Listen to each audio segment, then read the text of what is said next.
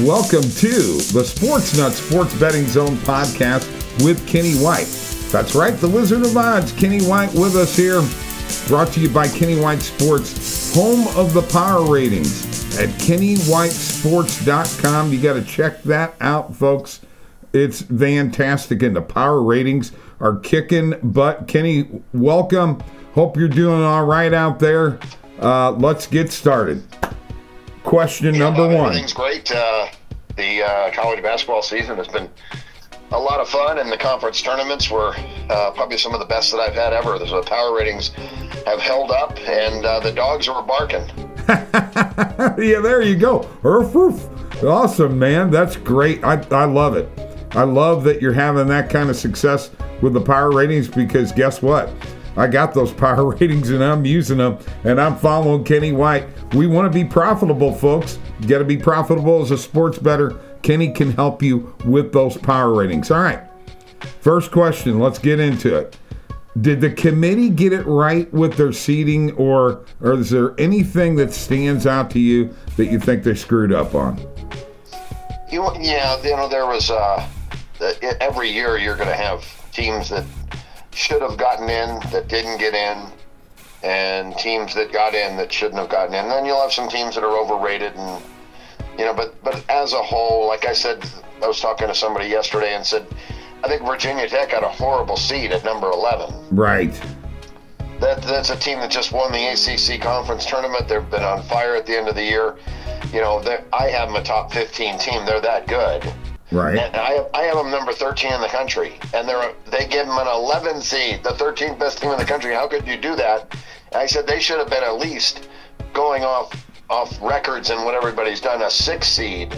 And then I said, well, if they were a 6 seed, oh my gosh, that means Texas, who they're playing as a 6 seed, really got a raw deal, and Texas has got to play Virginia Tech in the first round. So it works out both ways, that both teams get a bad deal when the seeding is bad.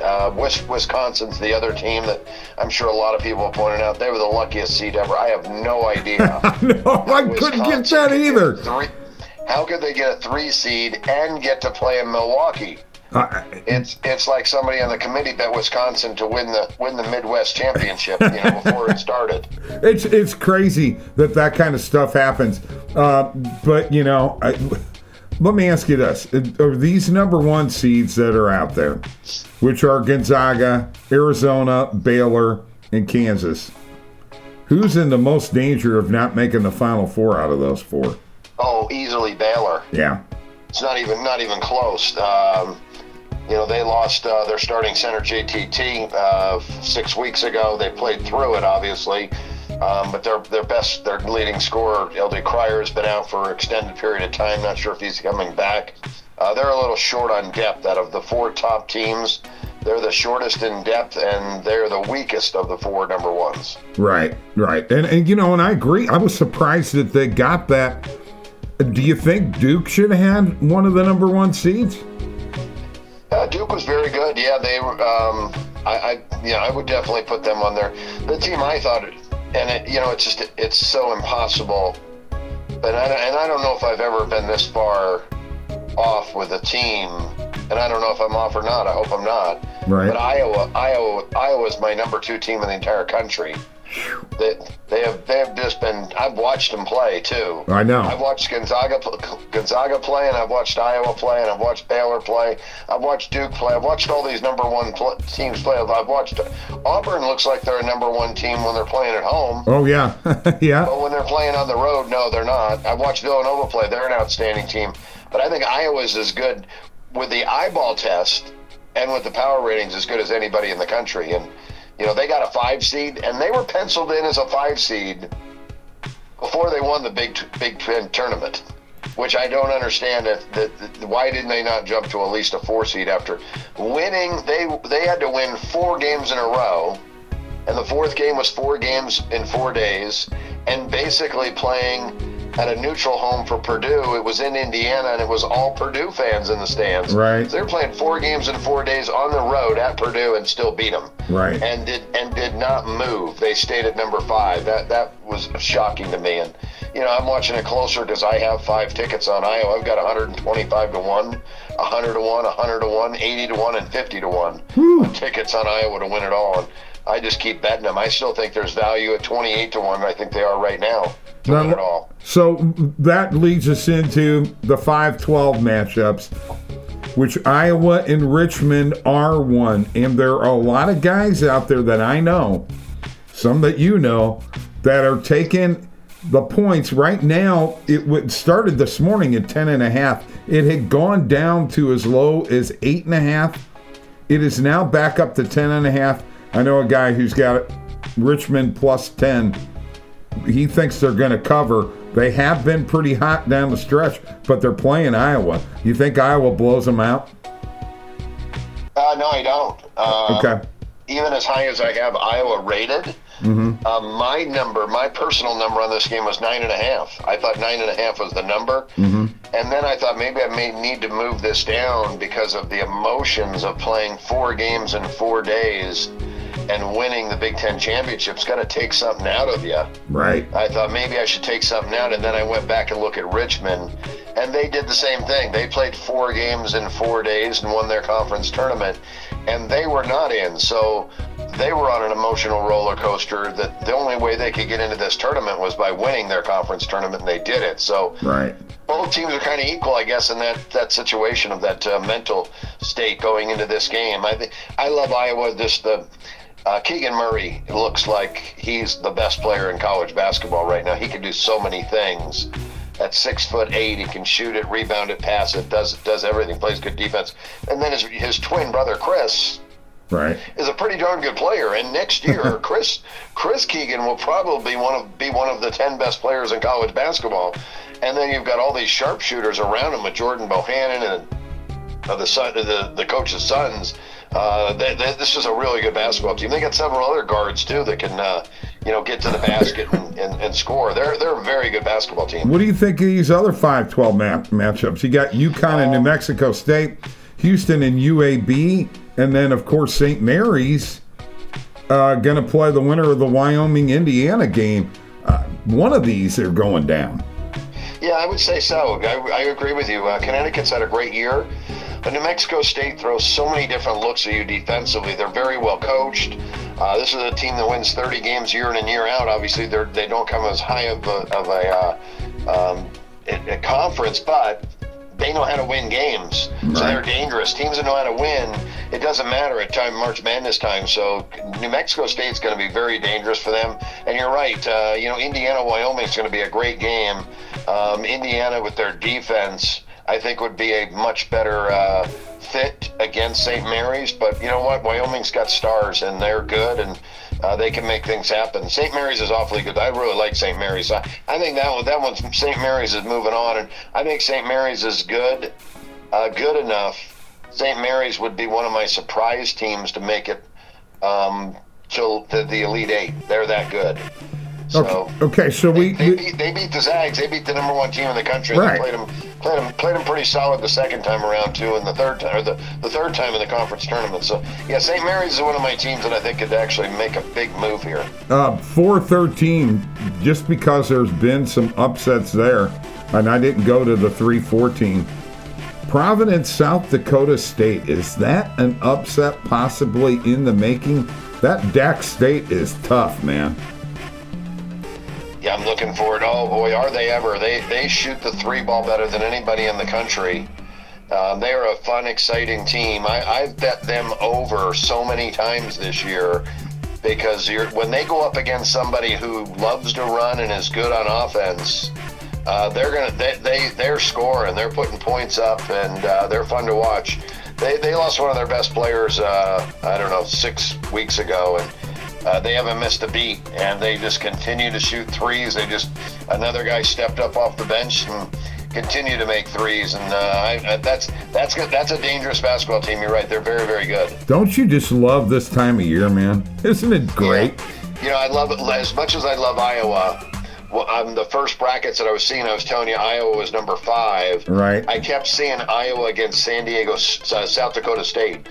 Iowa and South Dakota State on a lot of the bracketologists brackets, and I'm thinking, oh no, I don't want that. And then when they won the Big Ten championship, I thought, well, they're not playing South Dakota State now because they're moving to at least a 4 seed, maybe a 3 seed, and they didn't move. When I saw they were a 5, I thought, oh boy, here we go, South Dakota State, and they did, and they moved South Dakota State down 1 slot from a 12 to a 13. Right. So I'm glad about that. All right. We're the Sports Nutz Sports Betting Zone podcast with Kenny White, the Wizard of Odds, KennyWhiteSports.com. Kenny, tell us what's going on at Kenny White Sports. People need to get on the bandwagon now, do they not? Yeah, right now, today, get in here before the conference, before the NCAA tournament starts. I'll send you my bracket, handwritten bracket that I've marked all the way out with the point spreads. I think that the favorite will be in those games. Woo. And also you get the power ratings, and you get all my picks in the NCAA tournament. $100. Actually, it's $99.99. We'll say it's $100. Go to KennyWhiteSports.com, upper right-hand corner. There's a little arrow. Click on that box. You got to register for the site as a user before you can pay the $100 to get all the great information at Kenny White Sports, but it'll be right there in the inbox every day. Folks, you got it right there, KennyWhiteSports.com. You got to do that. He is fantastic. All right, Kenny. Let's move on to here. I've got a betting question for you. Do you change your betting habits during the tournament? And I'm talking about a guy like me who likes to live bet a lot. Is this a point in time where I need to be careful with my live betting during this tournament? Well, it depends on what way you're going with your live betting. A lot of overs and unders. Oh, okay. Well, the totals are really good to focus in on, because when teams score a lot early, you expect that to slow down, and that total gets moved up 10 points. You got to remember, this is the NCAA tournament. It's do or die. Teams are one team's going home, the other team's moving on. That's a lot of pressure on both teams, and scoring is a little bit lower in the NCAA tournament than it is in the regular season. Almost 4 points per game. So I would love looking for unders, and right. The games start out really fast, especially teams that are not supposed to score a lot of points. So if we're looking at like a Texas Tech, Montana State, and we're not expecting a lot of points, but they get off to a 14-10 start 5 minutes into the game, or 4.5 minutes at the first break. Right. And that total's 134, and now it's 142.5.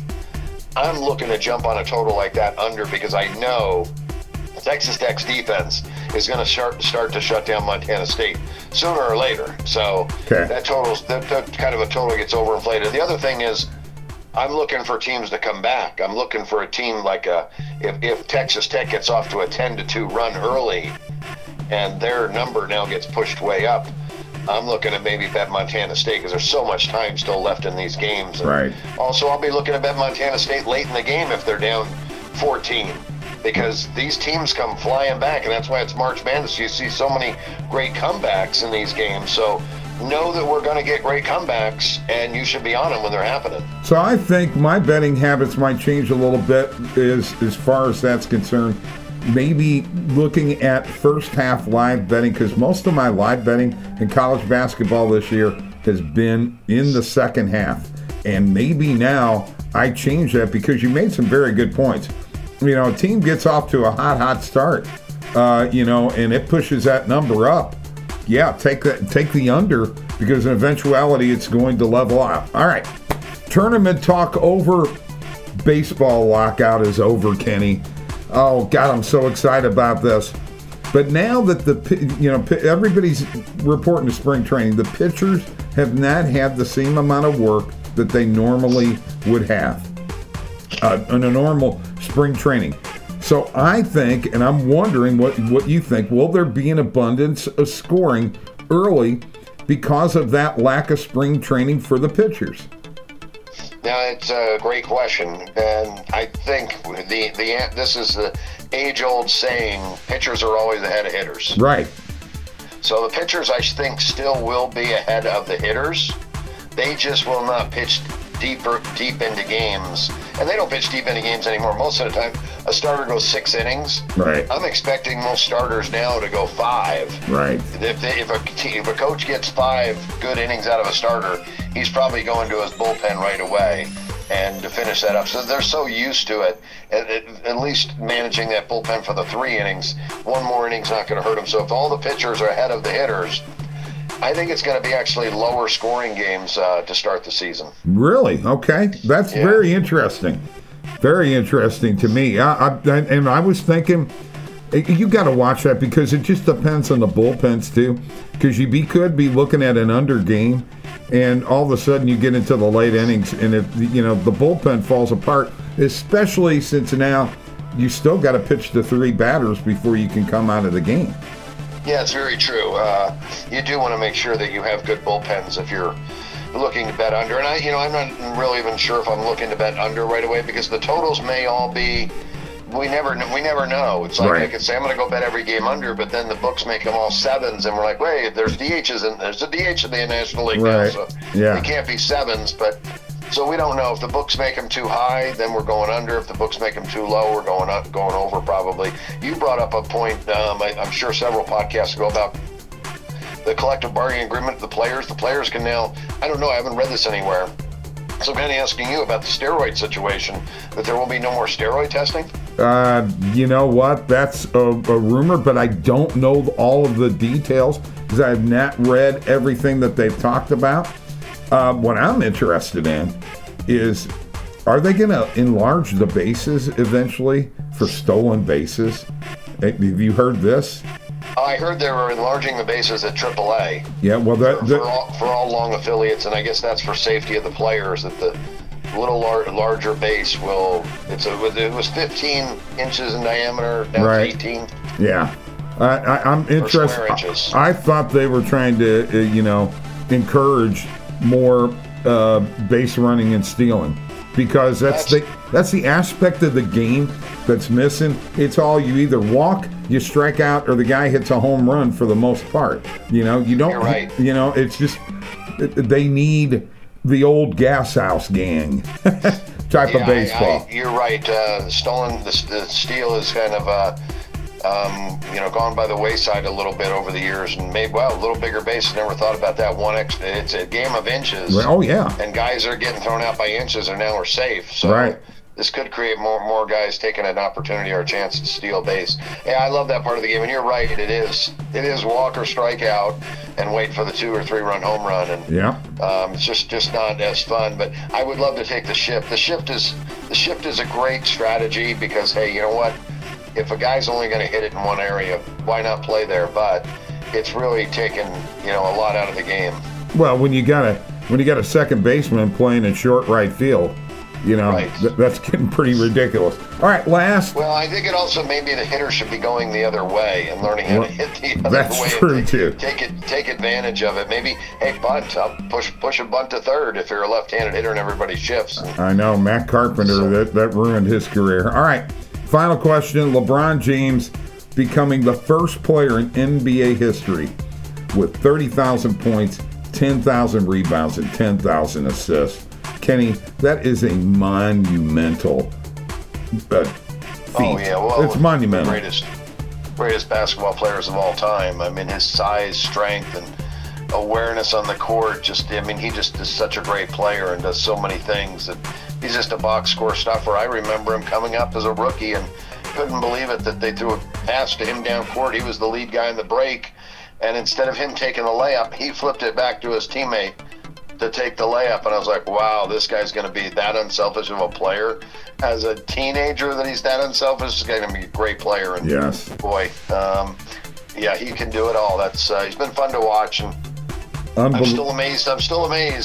I thought when I first saw him at that age of 19 that he looked like he was 25, and I said, there's some birth certificate fixing going on here. There hasn't been, because now he's 37 and he's still playing strong as can be. So he's amazing. Now I just got to throw this in here because this is an old school kind of question. During the Jordan era, he played against that Pistons team. If LeBron played in that era, do you think Bill Laimbeer would stand there and try to take a charge? Oh, that's a great question. Yeah, with this guy coming down the middle, I don't know if Bill Laimbeer, I don't know if anybody stands in the way of the truck. 6'9", 250. Yeah, that's right. All right, that ends our podcast today. the Sports Nutz Sports Betting Zone podcast with Kenny White from KennyWhiteSports.com. We'll check you next week, folks. Thanks.